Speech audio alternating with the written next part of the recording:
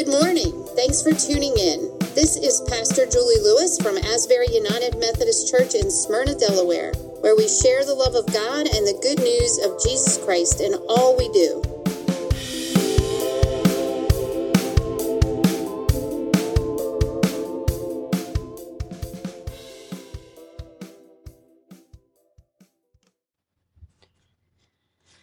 Good morning, it's Pastor Julie Lewis at Asbury in Smyrna, and we are reading from the Gospel of Luke this morning, Luke 24, verses 44 to 53. Then Jesus said to them, "These are my words that I spoke to you while I was still with you, that everything written about me in the law of Moses, the prophets, and the Psalms must be fulfilled." Then he opened their minds to understand the scriptures, and he said to them, "Thus it is written, that the Messiah is to suffer and to rise from the dead on the third day, and that repentance and forgiveness of sins is to be proclaimed in his name to all nations, beginning from Jerusalem. You are witnesses of these things, and see, I am sending upon you what my Father promised. So stay here in the city until you have been clothed with power from on high." Then he led them out as far as Bethany, and lifting up his hands, he blessed them. While he was blessing them, he withdrew from them and was carried up into heaven. And they worshipped him and returned to Jerusalem with great joy. And they were continually in the temple, blessing God. The word of God for the people of God. May 13th was Ascension Day. Jesus is taken up into heaven 40 days after the resurrection, or what we call Easter morning. Our Apostles' Creed reminds us that we believe on the third day he rose again, he ascended into heaven, and is seated at the right hand of the Father. And it goes on to say he will come again to judge the living and the dead.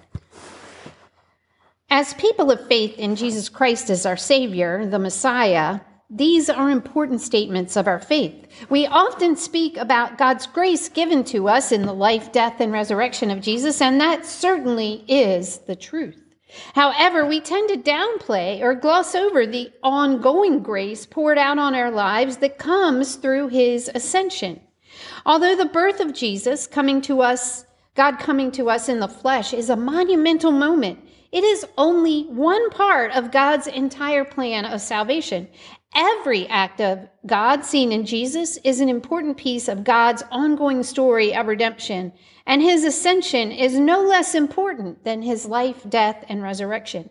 As a matter of fact, I believe that coupled with Pentecost next week, as we celebrate the gift of the Holy Spirit, Jesus' ascension is the act that holds the most influence and impact for us as believers today.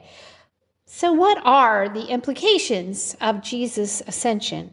Christ being lifted up into heaven in front of his apostles. And how is that important to us today? Well, first, let's look at the passages about his ascension. There's really not a lot written about it. It almost seems like a side note.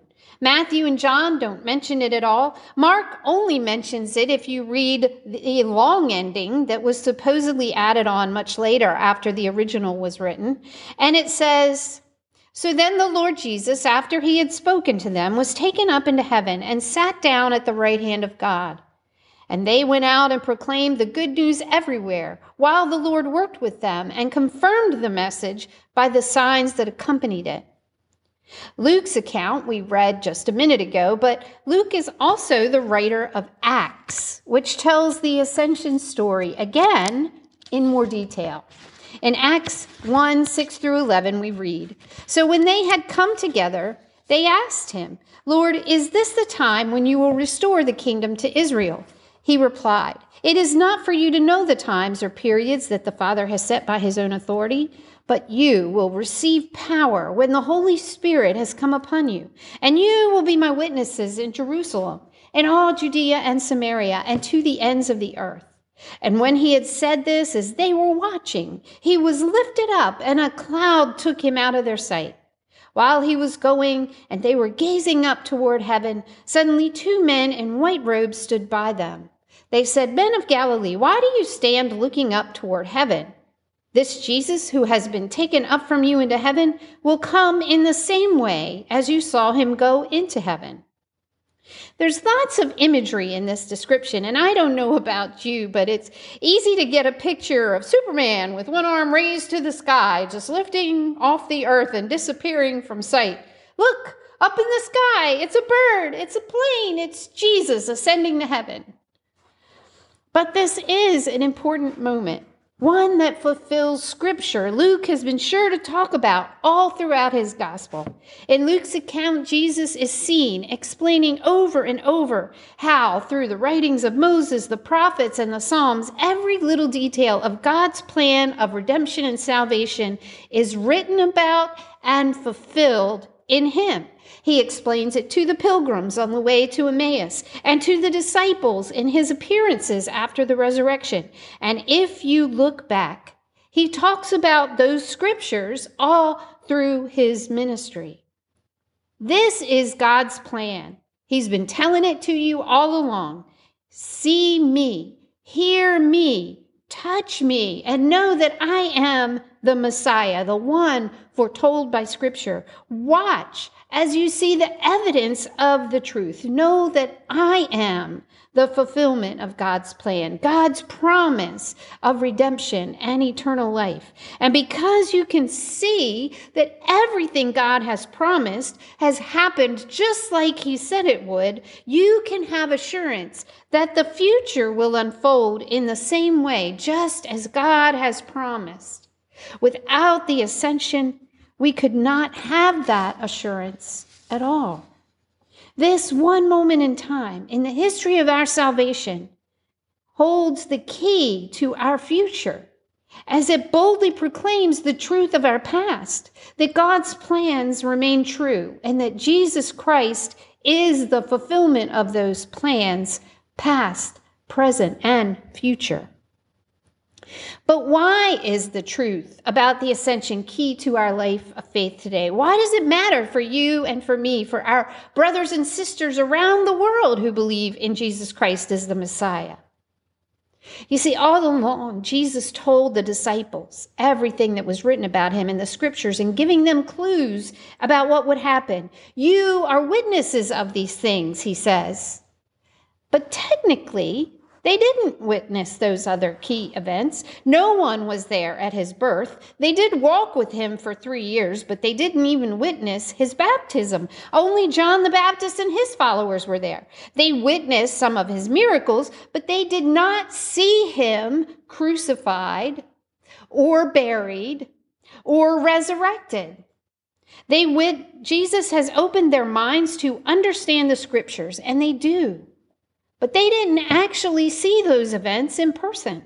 So how are they witnesses? Well, because he is standing before them now, the culmination of all the prophecies and the proof of God's faithfulness in carrying out his plan.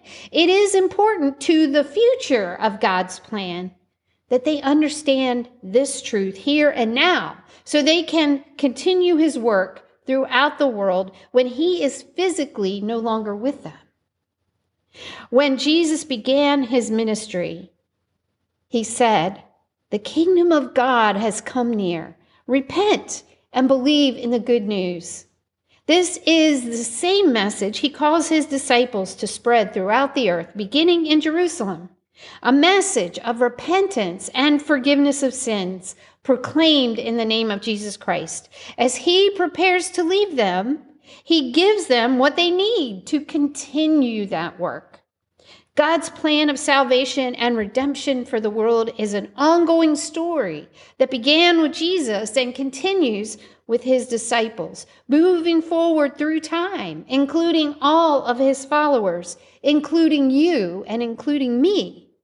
As he comes to the day of ascension, the disciples must be prepared to continue that work without him there in the flesh.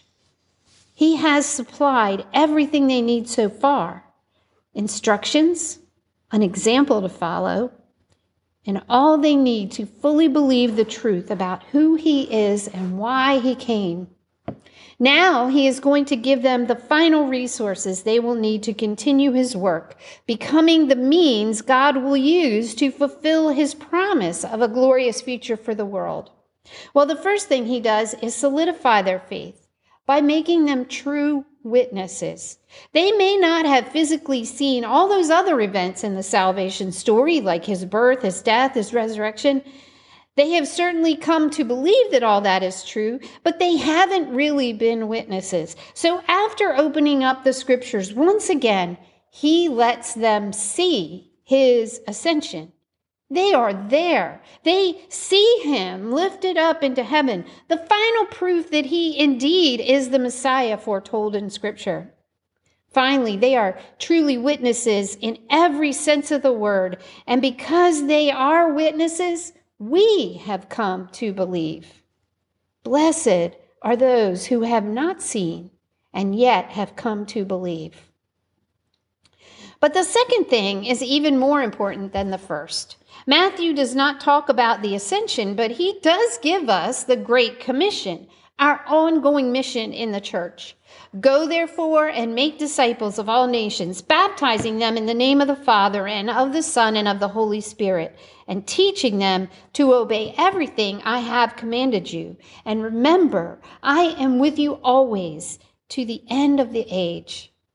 In our passage today, Jesus tells them to proclaim the message of repentance and the forgiveness of sins in his name. This is the message of salvation. Repent and receive the forgiveness given to us in the name of Jesus. This is the message that will change hearts, change the world, and bring God's kingdom on earth.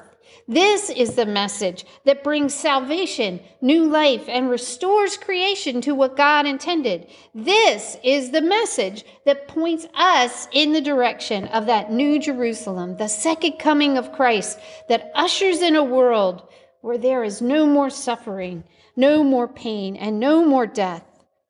And we needed Christ to ascend to heaven in order to have what we need to fulfill that mission.